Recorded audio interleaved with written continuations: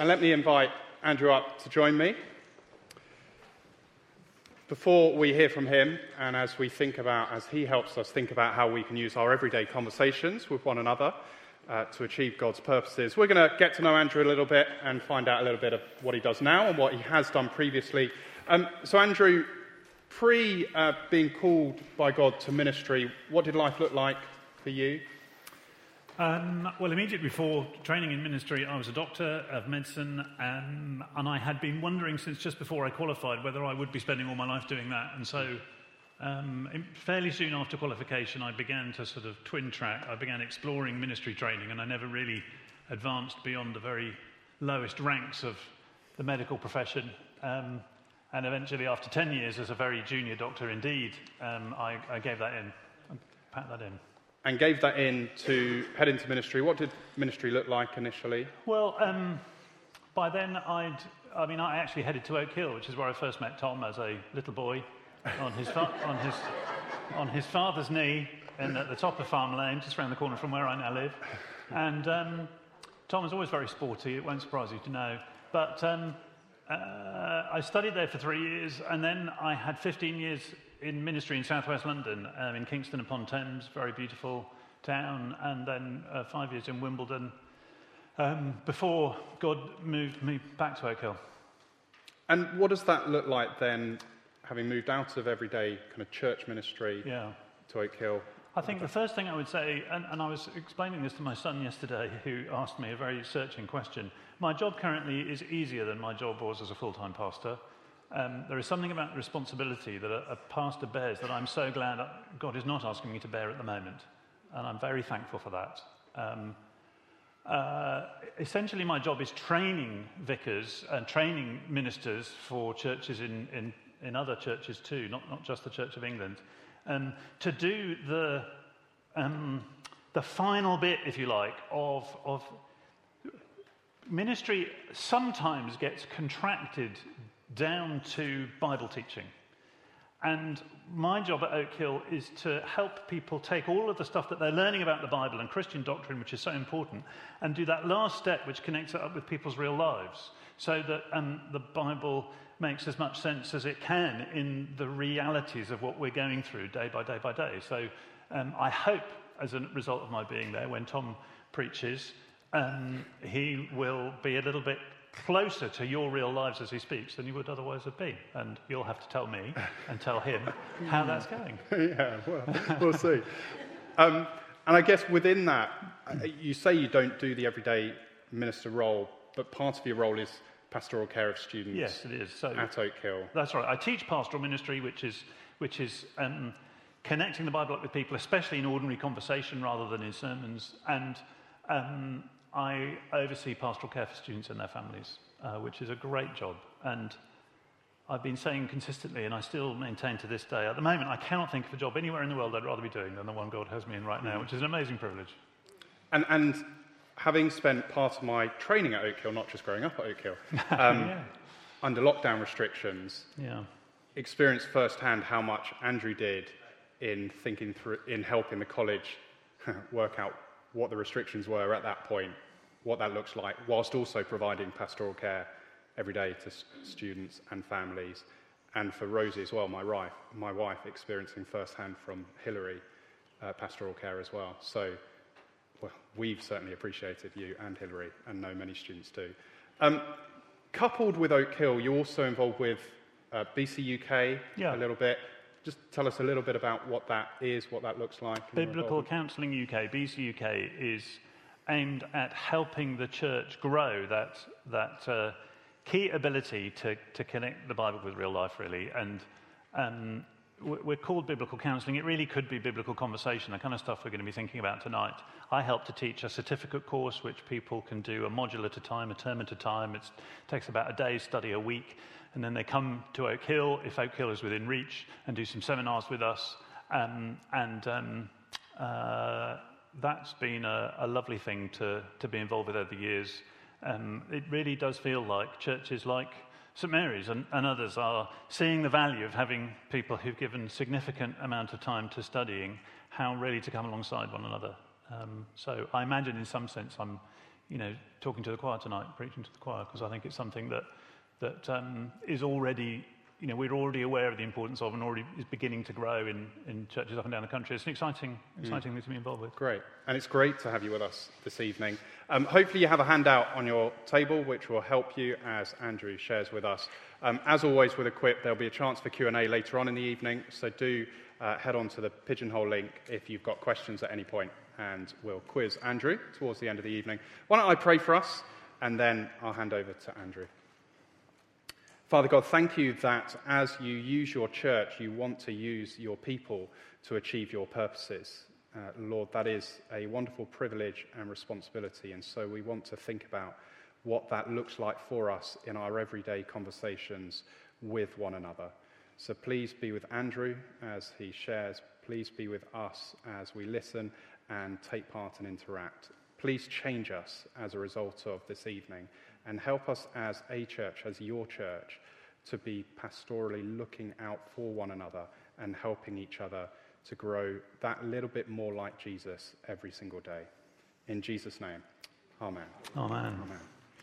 Thank you so much, Tom. Thank you for your welcome. It is absolutely lovely to be here. I'm so glad to have made it safely down the M3. And I want us to begin, actually, not on the M3. I'd love us to begin on a train. So I'd love to see what I'm reading, so I'd better put my glasses on. I want you to imagine that you're on a train on the way up to London. And I don't know if that's a journey you've done recently, but you've decided to head up to London for something really, really important. It's a friend's birthday, and they really wanted to meet up in the centre of London. And you're going to meet up for drinks and a show. And you've been looking forward to this all day. You haven't seen this person for a very long time. In fact, you've heard that this friend has recently become a Christian. So you're really eager to catch up with everything that's been going on in their life. You were a little bit late to the station, Basingstoke Station, I imagine. Just before leaving the house, you got a phone call from a dear member of your family, an aunt. And it was going to be just a quick one, dear. And you answered out of a desire to honour her, and as a result, you just missed the train that you intended to get. However, the next train comes along quite quickly, and it seems that delay will be of little confidence. You wisely built in a bit of extra time to your journey. Until that is, the train slows just the wrong side of Clapham Junction and drifts gently to a halt. It creaks and chunters to itself occasionally, but it goes nowhere. And after a short time, the guard politely asks for your attention over the intercom and announces that you are currently stationary. And that at this time, he's not sure why that is. He will be getting back to you once he has some more information. You look at your watch a little anxiously. There had been some slack in your travel timetable. That was before you missed the train. Now there is very little slack. You've promised your friends that you will be there 10 minutes before the person whose birthday it is arrives, so that you can all surprise her. If this train sits here much longer, you won't be there before her at all. And you also remember that the show you were all going to is a show that you booked all the tickets for, and you've got all the tickets with you in your pocket. So no one can get in without you. You try to call one of the party whose number you have, but they don't answer their phone. And 25 minutes later, after several more vague references to a fault now rectified, the train begins to move. I mean, frankly, you could walk more quickly. A glance at your watch confirms that this evening's performance will begin in approximately 20 minutes. With a bit of luck, you might just make it, although there's no hope of joining in with the drinks. And as you approach your destination, you're one of several passengers who is champing at the bit. An older lady with a shopping trolley occupies most of the door space as you move towards it. She seems upset by the delay and disinclined to stand back to let any faster occupants of the carriage be on their way first. At the ticket barrier, one of the gates is out of action, funneling you down to just 2 lanes, and the person in front of you has lost his ticket. He rifles through his wallet, he finds a supermarket receipt, he finds a store loyalty card he didn't know he was carrying, he finds last week's ticket, and you don't mean to watch, but you are transfixed by the search until he discovers it was in his pocket all along. What I'd love you to do on your tables as you're able to chat, and perhaps it works well as a whole table, perhaps you want to split into a couple of groups, whatever works for you. How are you feeling right now on this journey? What are you thinking about? If you're feeling anxious, what are you anxious about? If you're cross, who are you cross with? If you're despairing, What hope do you feel has faded? Since you're letting others down, how do you think they will feel about you, and how does that affect how you feel? So just spend a couple of minutes chatting on your tables about how you're feeling right now.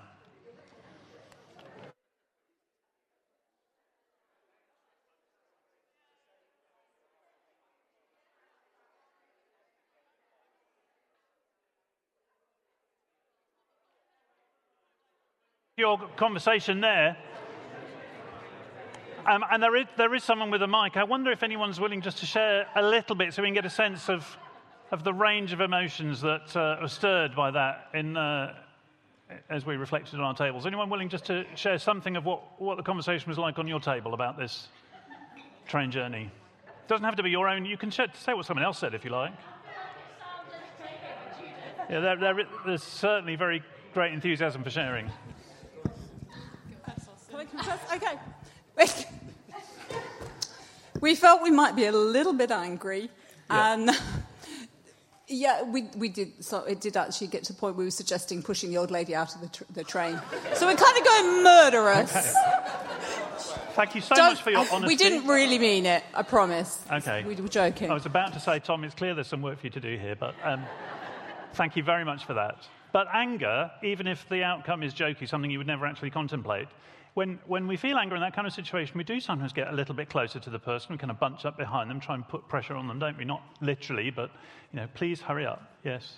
Was there another contribution from over here? Quite frankly, I'm too upset to talk about it. Right. Thank you. Well, it would be nice to hear more from all of us, but one certainly picks up from the tone of conversation that there was some emotions being stirred by this. And I want to give you the next little frame of the story. As you pass the ticket barrier finally, you bump into a good friend from church. She is in tears. And you can immediately guess why, because you had a long talk on Sunday about the new man in her life who had just invited her on their first date. This must be it. She's been excited about the romantic possibilities ahead, but her phone battery died, so is imagining that after this horrendous delay, for she was on the same train as you, he will have long since given up waiting for her. Her mascara, of which there is plenty, is clearly not waterproof. She looks a mess, but she might not be aware of it. She latches onto you with a rather gothic look of panic and anger. Why did this have to happen now? Why would God do that? And the thing I want us to focus on, really, is the amazing potential for what you might say next. God, in his providence, really loved your friend. And he loved her so much that he kept her from meeting this man. And he loved her so much that he didn't just do that with her to land in central London on her own, but he arranged for you to be there on that train, to be her friend, to hear her question, and to say something meaningful to her. Something that would transform her experience of this very difficult part of her life. And, of course, I made that whole scenario up. But I didn't make up the character of God. I didn't make up the sovereign nature of God, who arranges things to fulfill his purposes, and who has an extraordinary purpose for very ordinary words, the words that come out of our mouths. I'd love it if we could look, please, at Ephesians. Could we look at Ephesians? I've put some verses there, actually, on your handout. It's a fantastic, fantastic letter, one that I've loved more and more as I've got to know it, for the scale that it draws on. To read the book of Ephesians, you know why God made the universe. You know why everything exists. You know why you exist. You know why every person you'll ever meet exists. You know what God is about when he brought it into existence. He made it for the praise of his glory. And you learn in chapter 1, verse 21, that God raised Christ from the dead and seated him at his right hand in the heavenly realms, far above all rule and authority, power and dominion, and God placed all things under his feet and appointed him to be head over everything for the church, which is his body.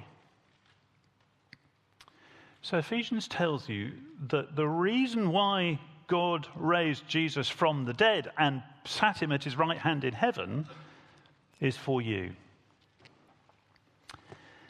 And you discover in a little bit later on in chapter 3 that behind that intention was that through the church, that's you and me, at least it is in Basingstoke tonight, it's you and me, through the church, the manifold wisdom of God should be made known to the rulers and authorities in the heavenly realms according to his eternal purpose that he accomplished in Christ Jesus our Lord.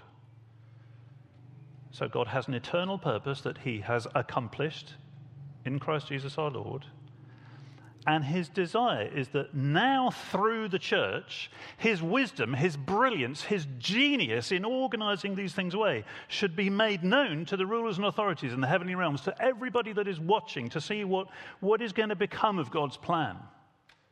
What's going to become of God's plan to set Jesus Christ over everything and make him the ruler of everything that exists. And that question is going to be answered now through what goes on in the life of the church. What happens now through what goes on in the church is going to bring glory to God, as whoever is interested enough to be watching in the heavenly realms, the rulers and authorities, and all those who God has created, who may now live as his enemies, are going to watch what God is doing in the church and say, wow, that God is amazing. It's working. And because there's such a big deal here, because it's such that's only the first 3 chapters of Ephesians, and as he begins chapter 4, he writes this: as a prisoner for the Lord, then, I urge you to live a life worthy of the calling you have received. Be completely humble and gentle. Be patient, bearing with one another in love. Make every effort to keep the unity of the Spirit through the bond of peace. There is one body and one Spirit, just as you were called to one hope when you were called, one Lord, one faith, one baptism, one God and Father of all, who is over all and through all and in all. So God has made Jesus Christ Lord over everything for the church, and through the church he's going to show how brilliant it is that he's made Jesus Lord over everything. And that will be shown as you and I are completely humble and gentle, are patient, bearing with one another in love. It'll happen as you and I begin to respond differently to being held up on a train. It'll happen as you and I, instead of finding reasons to push against people and leave people to one side to fend for themselves while we pursue our own ends, as instead, verse 3, we make every effort to keep the unity of the Spirit through the bond of peace. There's one body, as we care for one another as if they were parts of our body, because they are, because there's only one body. So there's an amazing vision here for what church can be, that our relationships with one another, demonstrating the genius of God's plan to put Jesus in charge, will demonstrate that his plan is fantastic and that it works. He's put Jesus in charge of us so that as we live out the calling he's given us in our relationships with one another, he is glorified. And the next question is, well, how is that going to happen? And the very next verses in chapter 4 explain how that's going to happen, and I'll pick it up from verse 7. I mean, this may well be a passage that you know and love as well as I do, but let me read it from verse 7. To each one of us, grace has been given as Christ apportioned it. So he's just said that there's only one Lord, one faith, one baptism, there's one church, and that's why we must be united. But it's now saying that we're all different. To each one of us, grace has been given differently, as Christ apportioned it. This is why it says, when he ascended on high, he took many captives and gave gifts to his people. What does he ascended mean, except that he also descended to the lower earthly regions? He who descended is the very one who ascended higher than all the heavens in order to fill the whole universe. In other words, Jesus came down to earth and was raised again. And in that process, he earned the right to distribute gifts to the members of his church.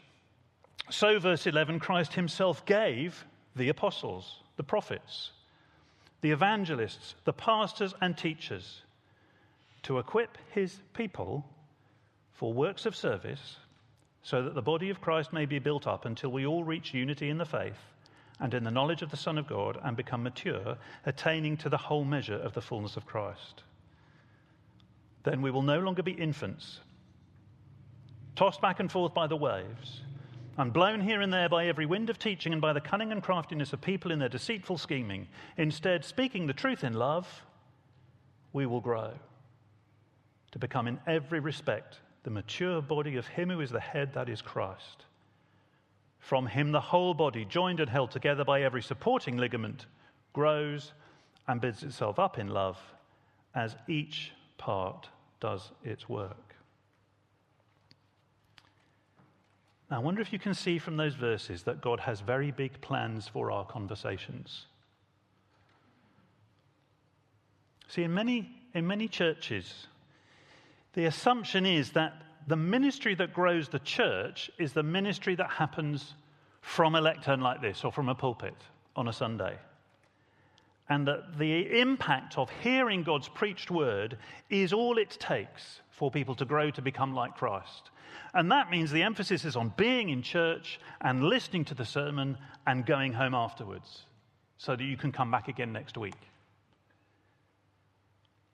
But what this precious part of Ephesians is saying is that the ministry that grows the church begins with the work of the apostles and prophets writing Scripture, the evangelists, pastors and teachers teaching Scripture. But that is only an enabling ministry that enables the ministry that really grows the church. You see it there in verse 15. Speaking the truth in love, we will grow to become in every respect the mature body of him who is the head. And you see it too in verse 12, that the work of the pastors and teachers is to equip his people for works of service so that the body of Christ may be built up. It's the service we do for each other that builds up the church.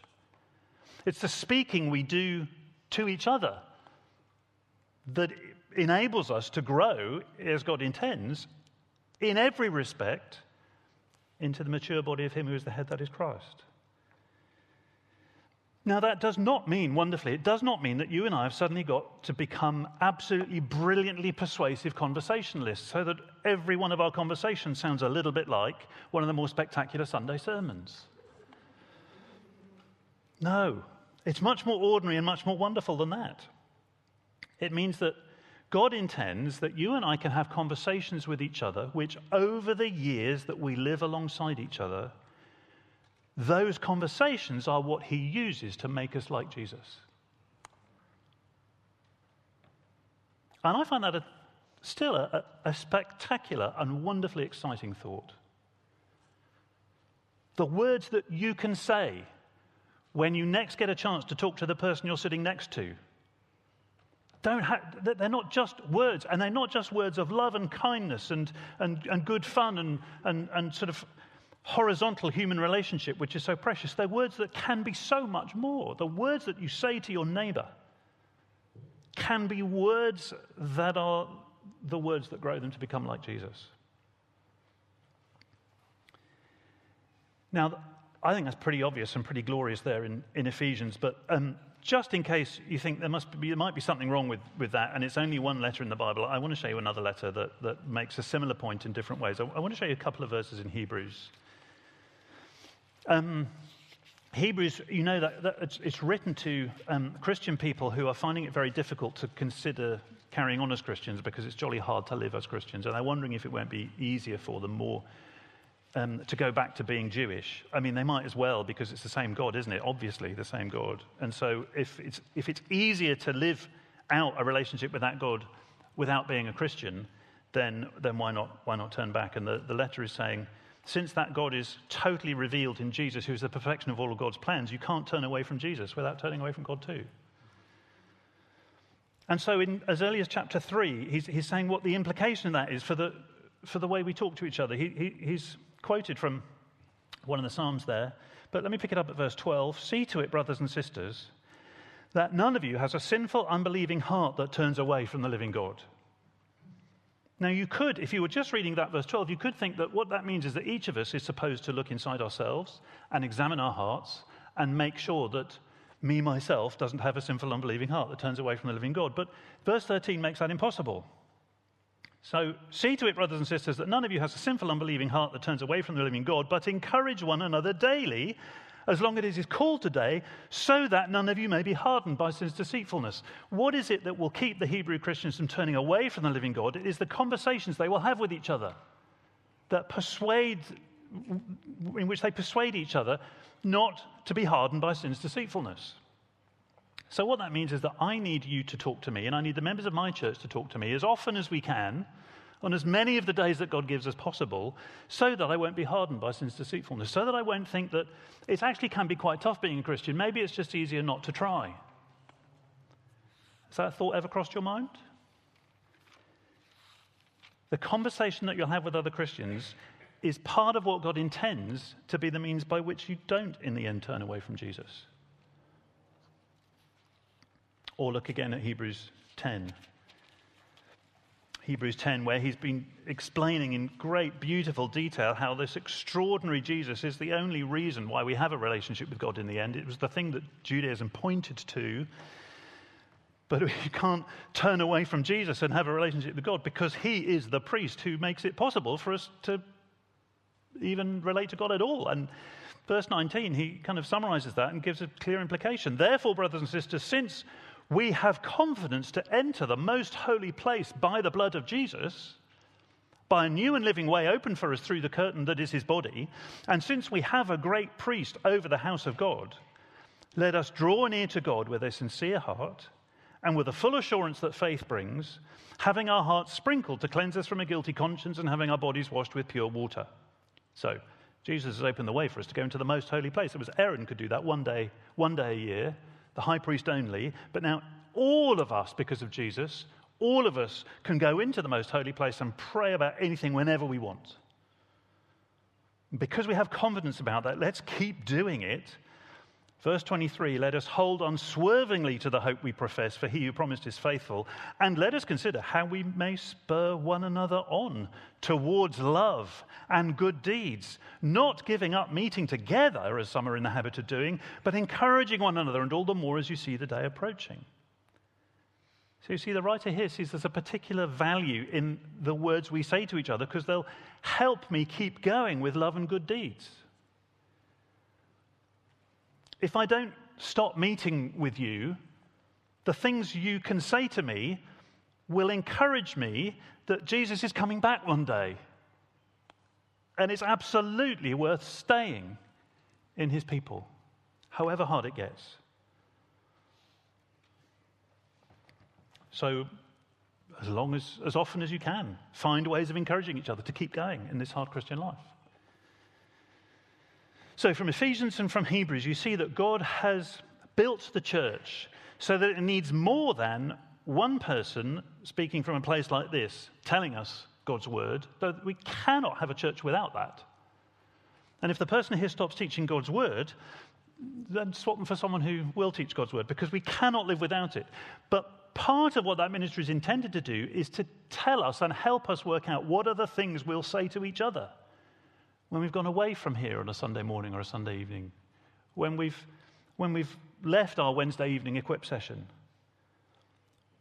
What really matters is what we'll be saying to one another in the days that follow. So I've got some things for you to just chat about on your tables as we kind of process that thought. How do you feel? Who does the ministry that? Well, how did I put it on the handout? Let me just see. That's right. Who do you expect to do the ministry that grows this church? I'd love you to talk about that. Who do you expect to do the ministry that grows this church? And as you discuss the answer we've looked at now, does that feel like a very familiar answer to you? Does it feel like a slightly fresh angle on something? How does that land with you? How do you feel about the idea that God is going to use your words to help your neighbour grow up in Christ? Can't just rely on me, or Tom, or Rob, or whoever God gives that ministry to. How do you feel about God using your words to help your neighbour grow? And then a second question, how do you feel about God using your words to help your neighbour grow up in Christ? So who do you expect to do the ministry that grows this church? How do you feel about God using your words to help your neighbour grow up in Christ? Just have a few minutes chatting about that in your groups.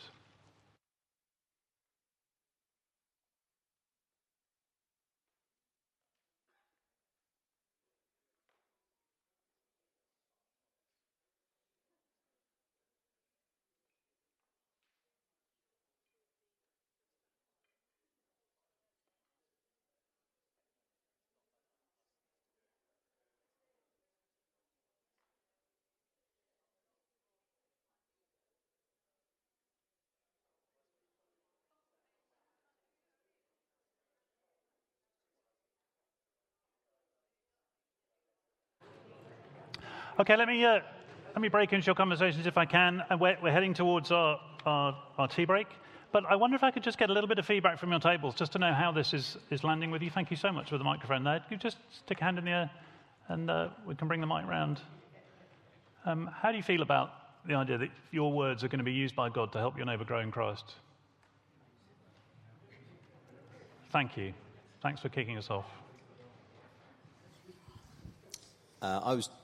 I just thought it was quite daunting, I suppose, because I was just saying people remember what I say better than I do a lot of the time. So there's a sort of, people go, oh, do you remember me saying that? And then that makes you think, oh, if you remember me saying that, then you remember all the absolute rubbish I've said as well. So if every conversation is an opportunity to point people towards Jesus, even in mundane ways, then yeah, I think that it could be quite daunting. Yes, I absolutely identify with that, and I suppose it's worth reminding ourselves that if God were not as big as he is, that would be a pretty big risk to take. To say, here's my plan, I'm going to hand it over to all of you, it's up to you to grow each other to become like Jesus. It's only because he is such a powerful Redeemer. There's a wonderful book title, Instruments in the Redeemer's Hands, People in Need of Change, Helping People in Need of Change. It's a brilliant book. But he is a brilliant enough Redeemer, he can use even you, even me, even us, as instruments in his hands. Yeah, thank you for that observation. Any other feedback from the tables? What was the discussion like on your table? How do you feel about it? One here, thank you. Thank you. I think it's a privilege, personally, and I find it quite exciting that a mere person like me can affect somebody's life and help them feel better or lead them, nearer to Christ. Yes. I think it's amazing. Yes. A person like you, a person like me, can change someone's eternity in the providence of God. We play a part. Yeah. That's right. We play a part, thankfully. But it's a part that lasts forever. Because the likeness of Jesus in us, we're being transformed, aren't we, from one degree of glory into another to become more and more like Jesus, and that becomes finished on the day we enter the new creation with the Lord Jesus. And part of the work that God did through us will be on display for eternity.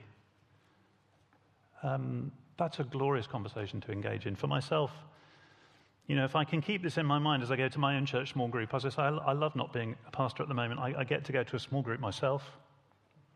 I notice the impact that other people have on me. I thank God for Jeremy, who's been battling with cancer all these years. I thank God for Ginny, whose ankles are really weak and it really affects her. And to hear them pray and thank God for things, even when they're not speaking directly to me, the words that they say as we meet as a group, they sustain my Christian faith in a wonderful way. And I'm aware too of the impact that my words can have on others, because I'm remembering that we're not just meeting to chat, and we're not actually just meeting to do Bible study. This is a heretical thing, isn't it?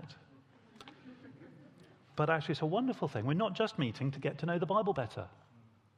We're meeting to grow up in Christ together through the conversations we have about the Bible, as God speaks to us through it and gives us words to use with each other. And as we're people that we know better and better, we suddenly see richer and richer connections about what we're studying and the people that we know. And after the break, we'll come back and have a little bit of a practice using words that make us more like Christ. That's quite a promise, isn't it? So enjoy your tea and coffee.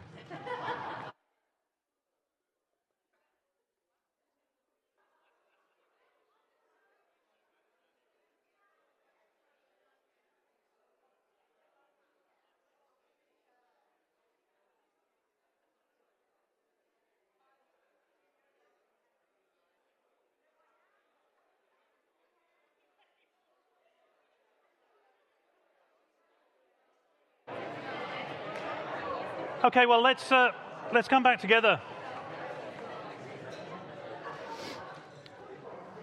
I was reflecting with Tom. I could have set that up better, couldn't I? Since we've just had some time in conversation. If we'd done a bit of practice before the conversation. Anyway, here we are. We've been thinking about the amazing possibility, indeed, the amazing guarantee that God uses words of encouragement from our mouths to our Christian brothers and sisters in the family of the church to keep us going, to strengthen us in the battle against sin, to make us more like Jesus. And that's extraordinary. It's wonderful. And it's kind of hard to get your mind around. I would love us to have a little go at practicing. And so we're going to try an exercise which I've not tried before in this kind of way. So let's see if it works. We're not going to do quite well. You know when Jesus said, "Why do you see the speck of dust in your brother's eye when there's a plank in your own eye? You've got to take the plank out of your own eye first." In other words, before we start commenting on the sins we see in our brothers and sisters in our small groups or around the table, we are to be always much more exercised about our own sin. So that's going to shape the way we do this exercise. It's going to be not so much about find a sin in your neighbour that you can rebuke. It's going to be a little bit more sort of personal than that. And what I want us to try doing is to see if we can think of an area of life that we've been finding hard over the last little while. Perhaps a burden that we've been carrying. You know, in Galatians it says, "Carry one another's burdens, and this way you fulfill the law of Christ." Well, it's hard to carry a burden if you don't know what it is, so let's see if we can think of something we find hard. No, you don't. The goal here is not to expose something which you find very difficult to talk about with the person you happen to be sitting next to tonight. Please don't think you have to find the biggest possible burden you can now to share, but just something that's been hard. Here are a couple of examples. Home life has been a bit more challenging recently, and I'm not sleeping. Maybe it's just the heat, but I'm really feeling pretty exhausted. Or I'm supposed to be remortgaging next month, and I feel so confused by what's happening. Or I'm feeling really quite spiritually dry, and it seems especially hard to pray right now. Something like that. Something run-of-the-mill kind of thing that any of us might be experiencing at various points of our life. Can you find something? It might be a thought that my examples put in your mind, or something completely different. And then I want to see if you can think together about a scripture that relates to that area. Now, it's been a bit ridiculous, isn't it? I've chosen half a dozen verses and said, for example. I mean, there are so many examples in Scripture. And who knows if any of these will relate directly at all to anything that you're saying. But I've tried to pick ones that perhaps can feel a little bit general, might be applicable to all kinds of things, just in case it helps to have a little bit of an idea of the kind of thing I mean. And you can pick one of these if you want to, or you can pick another one that makes some connection. See if you can pick an area of your life and a scripture that relates in some way to that area. And as I begin trying to describe this exercise, I think some of us are going to find this probably quite easy. Maybe it's the kind of thing we've been used to doing in one way or another. I don't know if mentioning this stereotype is helpful, but I think sometimes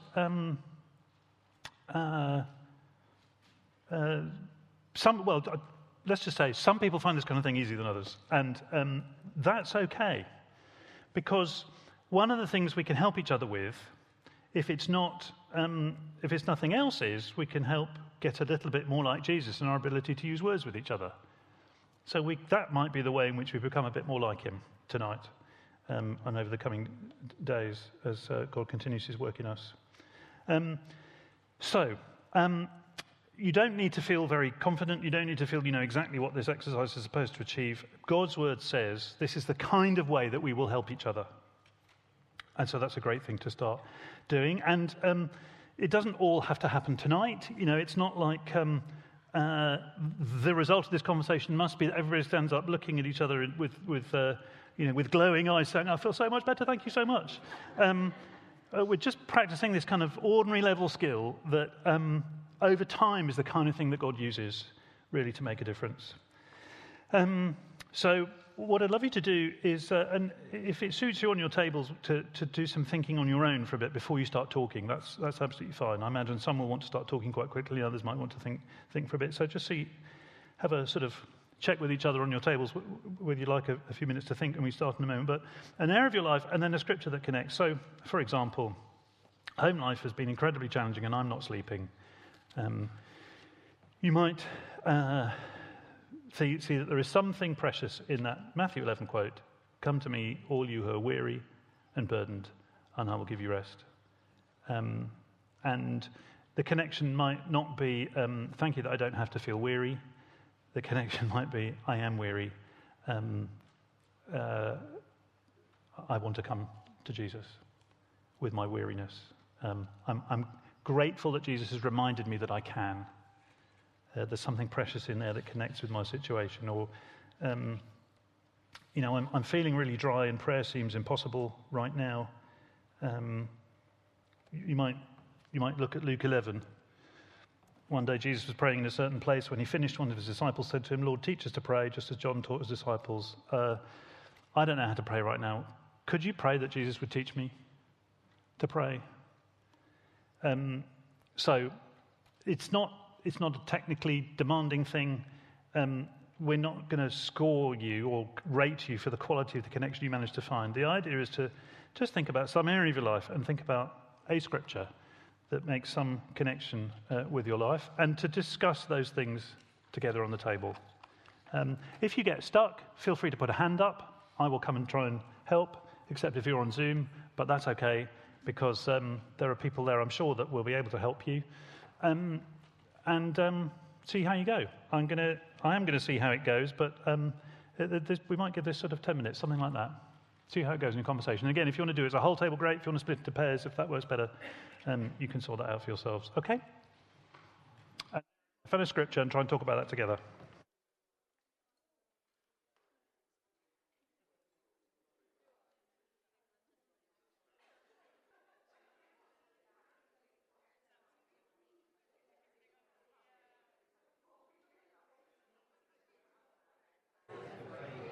Well, this feels like a real shame, but I'm going to break into your conversation. I just want to give you an opportunity to try a slightly different kind of conversation. So the one we've just been having, I mean, it could have gone in all kinds of directions. It's wonderful the way that happens with conversations, but the kinds of examples I invited you to think about in that conversation were about hard things that are coming at you from the outside. You might say that it's the sin or the brokenness or the unfairness or the hardship of this world, the groaning that we experience trying to live in this hard, sometimes, place. But I want to give us an opportunity as well to think about, well, what about the sin, the brokenness that comes out of us? And so if you can, include examples of the following kind as your conversation goes on. Because all of us have ways in which we're not yet completely humble and gentle, don't we? You know, when Paul says, as I read from Ephesians chapter 4, "As a prisoner for the Lord, then, I urge you to live a life worthy of the calling you've received. Be completely humble and gentle." None of us is thinking, yep, done that, what's the next one? And if you were thinking that, well, maybe you weren't entirely honest with your reaction to being on a train and being late and having somebody slow in front of you. So can you think of an area of your life where you're not yet completely humble and gentle? I can think of many areas in my own life. For example, I snapped a bit at the person at the cash desk. my kids, so-and-so today. Not badly, but I'm not proud of what I did as I think back over today. Or, for example, it occurred to me the other day that I could be kinder in my attitude to an older member of my small group at church. Maybe God put that on my heart. Or, for example, I just feel like a rubbish Christian at the moment. I feel like I'm drifting backwards, and I'm thinking about myself instead of other people all the time, or something like that. And then see if you can attach a scripture to it. For example, by the way, I borrowed this exercise from this excellent book. I meant to mention Side by Side by Ed Welch. It's a wonderful book. If you like the way we're beginning to think and you want to think more deeply about it, this would be a wonderful book to do yourself or in small groups. Perhaps you've already done it, I don't know. But it's an excellent book. We make all the students at Oak Hill read it. Not because it's a difficult technical book, but because it's a brilliant book. And we want them to take it away with them, have their own copy, and then use it in ministries, side by side. Beautiful picture, side by side. That's what we are. And so we're going to be side by side talking about this. So, for example, I'm just a rubbish Christian. I'm getting everything wrong, and I'm thinking about myself all the time. You might want to think about the scripture just above where we read just now in Ephesians chapter 4. I pray that you, being rooted and established in love, may have power together with all the Lord's holy people to grasp how wide and long and high and deep is the love of Christ. Wouldn't it be great if I could remember that Jesus still loves me, even though I'm feeling like a rubbish Christian? Or I snapped at my kids today. I'm not proud of it. Let us hold firmly to the hope we profess. Let us then approach the throne of grace with confidence so that we may receive mercy and find grace to help us. That's a brilliant thing to pray about. Hebrews reminds us when we realize we need help, we can always ask for it because of Jesus, and so on. So just an invitation there to change gears slightly. Not so much what's hard about life out there, but what's hard about my heart, what's not brilliant yet. And to share that with each other. And if you can, think of a scripture that makes some connection with that. Again, no one's going to mark how brilliant the connection is. You can use some of the scriptures there. You can use Ephesians 4. You can use just live a life worthy of the calling you've received. What a wonderful thing to pray. Just spend a few minutes trying the conversation from that angle. What about you inside? What about you as you react towards other people? So a few minutes then doing that, and then I'll ask us to reflect on this and draw some conclusions before we take questions. But a few more minutes having that conversation now.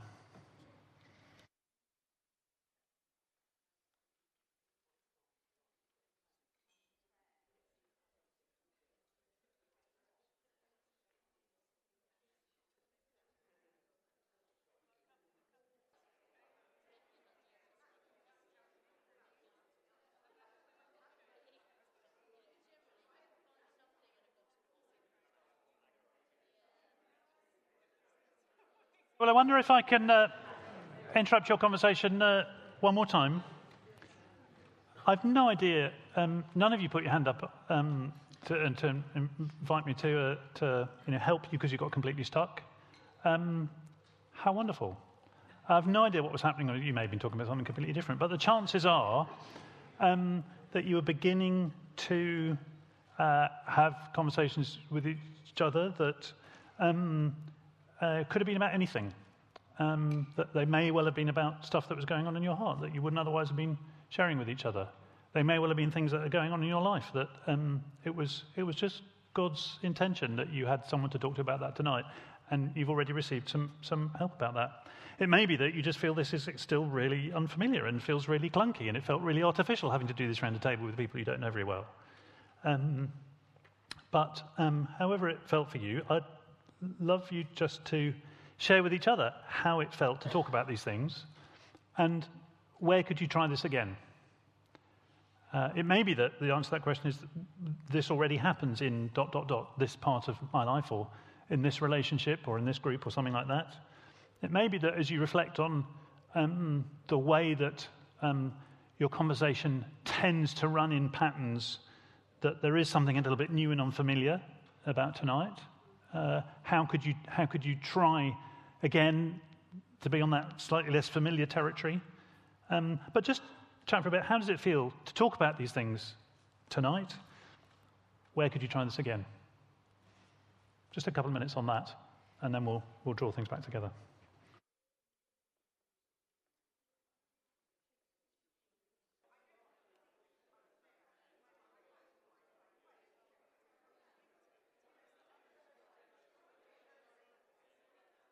Let me interrupt your conversation just possibly one last time. We're coming up to Q&A, so it may well be the things you want to ask about. Let me just say a couple of things in observation before we do that. The reason why we've shaped the conversations this way is talk about things in your own life. You remember that came from the parable of the speck and the plank. It is possible to be wonderfully used by talking about what's going on in someone else's life. But the very best way to have a good conversation of that kind is if the person you're speaking to, before they are being asked to acknowledge that they need you, they can see that you know you need them. Does that make sense? Before you're asking them to behave as if they need you and you're coming now in to help their life, which God certainly says you can do by your words, it's wonderful if they know that you need them. Okay? Sometimes I would even say in conversation, look, we're having a conversation this way around, it'll be the other way around tomorrow. I'll be coming to you for help. So good to find ways of communicating that if you're not in a relationship where that's already obvious, because that's just the way it goes. We need each other.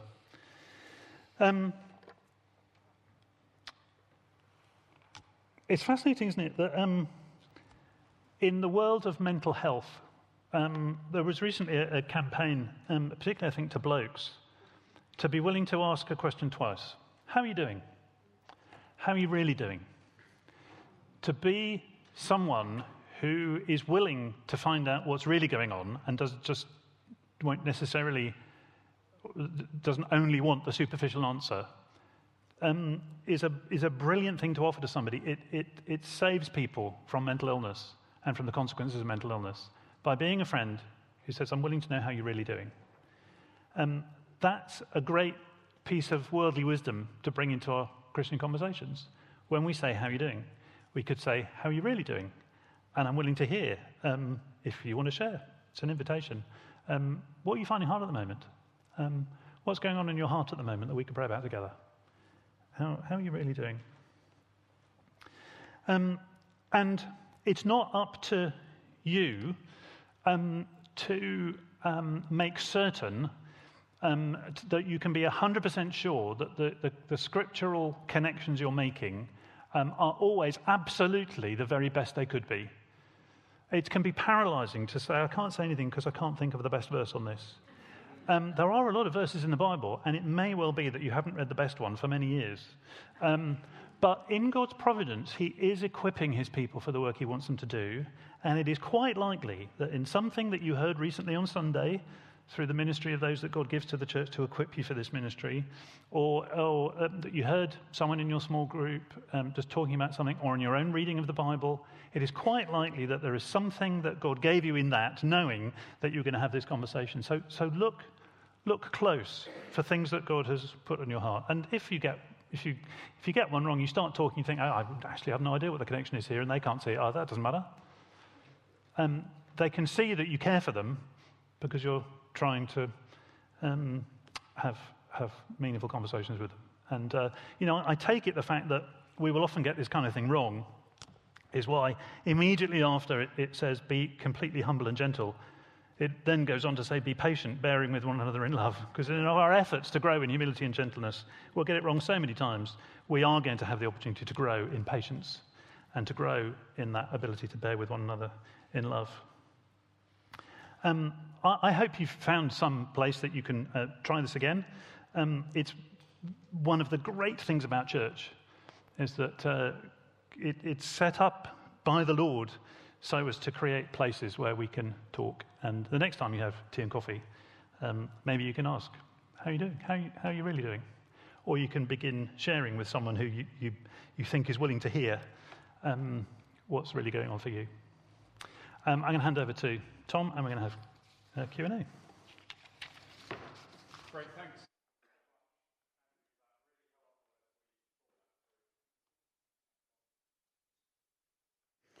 There we go. Thanks again so much for that, Andrew. Really helpful as we've thought that through. Let's go through some of the questions that you put on Pigeonhole as we think a little bit more. 2 questions. Let me read them to you. Andrew, thank you. A third thank you in the question. Can you give a quick word on how to get this started without feeling too clunky? Advice on how these chats can lead to praying together too, please. Yeah. So I think the first thing to say is don't worry about it feeling clunky. It will feel clunkier to you than it does to the person you're trying to talk to, because that's just the way it goes. And until you've had a bit of practice, it feels clunky doing anything for the first few times, doesn't it? I think if your intention is to do good and you love somebody else, and you can pray for God's help in this area. You could even say to one of your other friends, I'd really like to get better at this conversation. Pray. Could you pray for me? I feel clunky doing it. I don't want to be put off. I want to get better at it. Well, if you pour that request out to the Lord, there is every likelihood he will begin to answer it, because that's what he longs to see us doing. So asking him for help and depending on him, and the willingness to pray about it is part of what makes you the humble person that is a really brilliant person to talk to. Do you see what I mean? So your relationship with the Lord, walking humbly before him and knowing that you need him to be changing you in your life, makes you exactly the kind of person that is brilliant to have a conversation with about anything, because you're not the expert. You're not the person who has all the answers. He is. And you're his instrument, which is a totally different feel. And then the thing about praying, Scripture moves us in all kinds of ways when we turn to it. Sometimes it gives us a word of reassurance. Sometimes it just it brings us up short and says, wow, this actually is even more important than I realised. I've received a calling here, which I'd forgotten. And that's one reason I found it so easy to be angry with my kids, because I didn't think it had anything to do with my calling. But actually, Jesus in my life means I need to work at gentleness and humility. So sometimes Scripture brings us up a bit short. Sometimes Scripture just writes some things on our prayer list and just says, here's something God's willing to give you. Ask him for it. Or here's something God says is important. Own that value and ask him to help you with it. So I think praying is so much easier to do for someone as part of the conversations we're just trying to have, because you're discovering all kinds of things about people that just we need to bring to the Lord. He's the one who's the helper. Does that some help? That's really helpful. There's another question. Talk about how do we do it when we don't feel wise enough, don't have the right words to say, which I think ties in. Unless you want. Yeah, that's exactly the kind of person who needs to be starting to have these kinds of conversations, because you can even say if you really feel, look, I don't feel very wise. I don't know I've got any words to say, but I'd love to hear what's going on. And maybe we can just ask for God's help to think about it together. Maybe after you've shared something, I can go away and think about it. But because this is what God wants to be happening among his people, you can expect to have his help, and maybe you won't find it as hard as you think. So almost the vulnerability and just being prepared to do it is what God wants from us, rather than not thinking, I cannot do this until I've had sufficient training, know my Bible well enough, and then I can at least start to think about doing it. Absolutely. Satan would love to persuade you that you are not yet quite at the stage where you could begin doing this at all. And actually God's word says, if you belong to him, you're in the body, and the body grows by exactly this kind of thing happening, including with you. Great. Quick question off the back of something you said, surely the they need you and the you need them approach is good. Shouldn't we start with both needing Christ? Yes. And so thank you for drawing attention to that. That is absolutely right. The conversation will start to go off if it doesn't in some way revolve around that central reality that we both need Christ.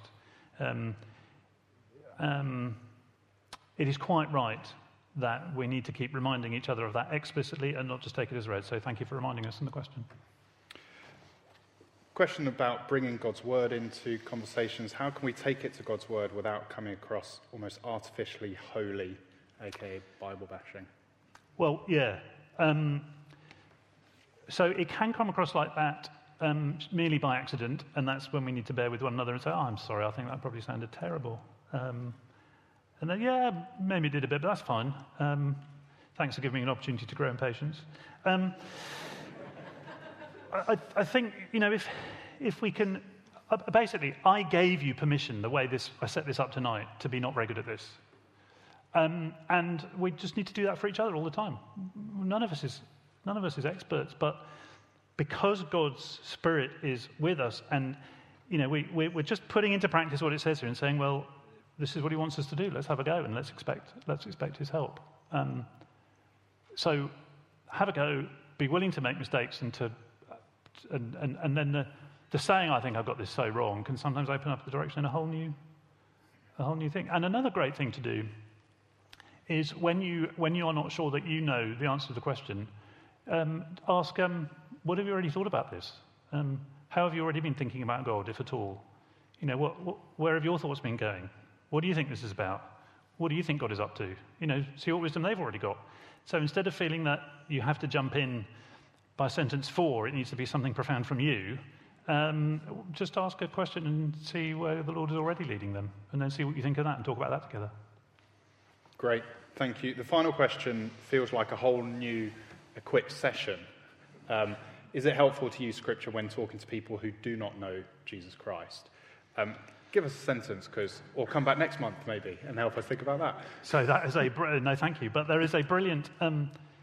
That's an absolutely brilliant question, because God's word is the thing that opens people's hearts and minds. I think the way I would link that question in with tonight is that the more able we are to speak about what's really going on in our lives, the deeper kind of conversation we will have with people, whether or not they're Christian. And the more we will grow in our understanding of how God meets us in these areas, and in how wonderful it is to be a Christian. Because God meets us in our weakness, and He meets us in our problems, and He meets us in our great sense of failing, and He lifts us up. And the more we practice making these connections with each other, it may well be that we're talking to a non-Christian who says they really snapped at their kids. And that was a conversation you were having with your Christian friend in the Bible study group. And what you did with that was pray about it. And you say, I know I do exactly the same, and the only thing I've been doing is praying about it. I'm very happy to pray for you if you like. So thinking and talking in this kind of way gives you all kinds of other connections to make with people that we long to know Jesus, because we're living the same lives they are in relationship with Him, and we'd love them to have something of that. Great. Thank you so much for that, Andrew. Really helpful. Please do grab Andrew if you have anything off the back. Not for too long. He needs to get back to North London at some point this evening around the M25. Why don't we turn in our groups and pray now with one another off the back of the things that we've discussed and heard and want to take forward into our relationships and conversations with one another. Let's turn and let's spend a few moments praying with one another.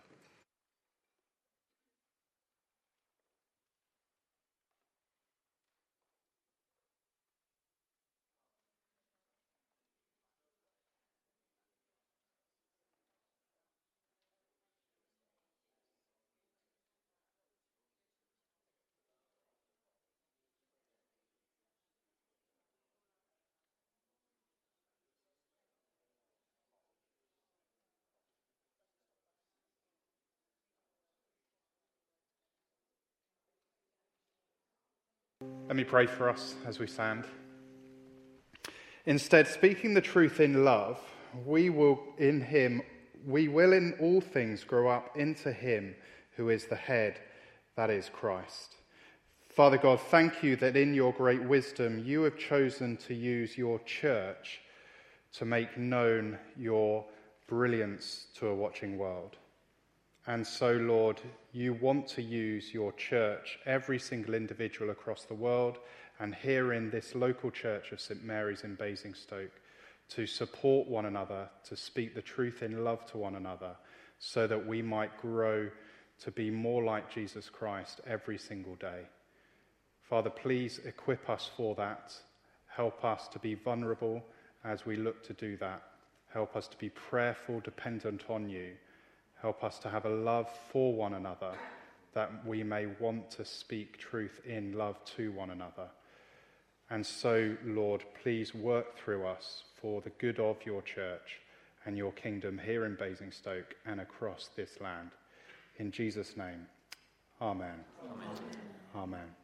Well, that brings us to the end of our evening this evening. Thank you so much for coming. Please do take your handouts. Please do continue to think these things through, and let's continue to speak the truth in love to one another. Good evening.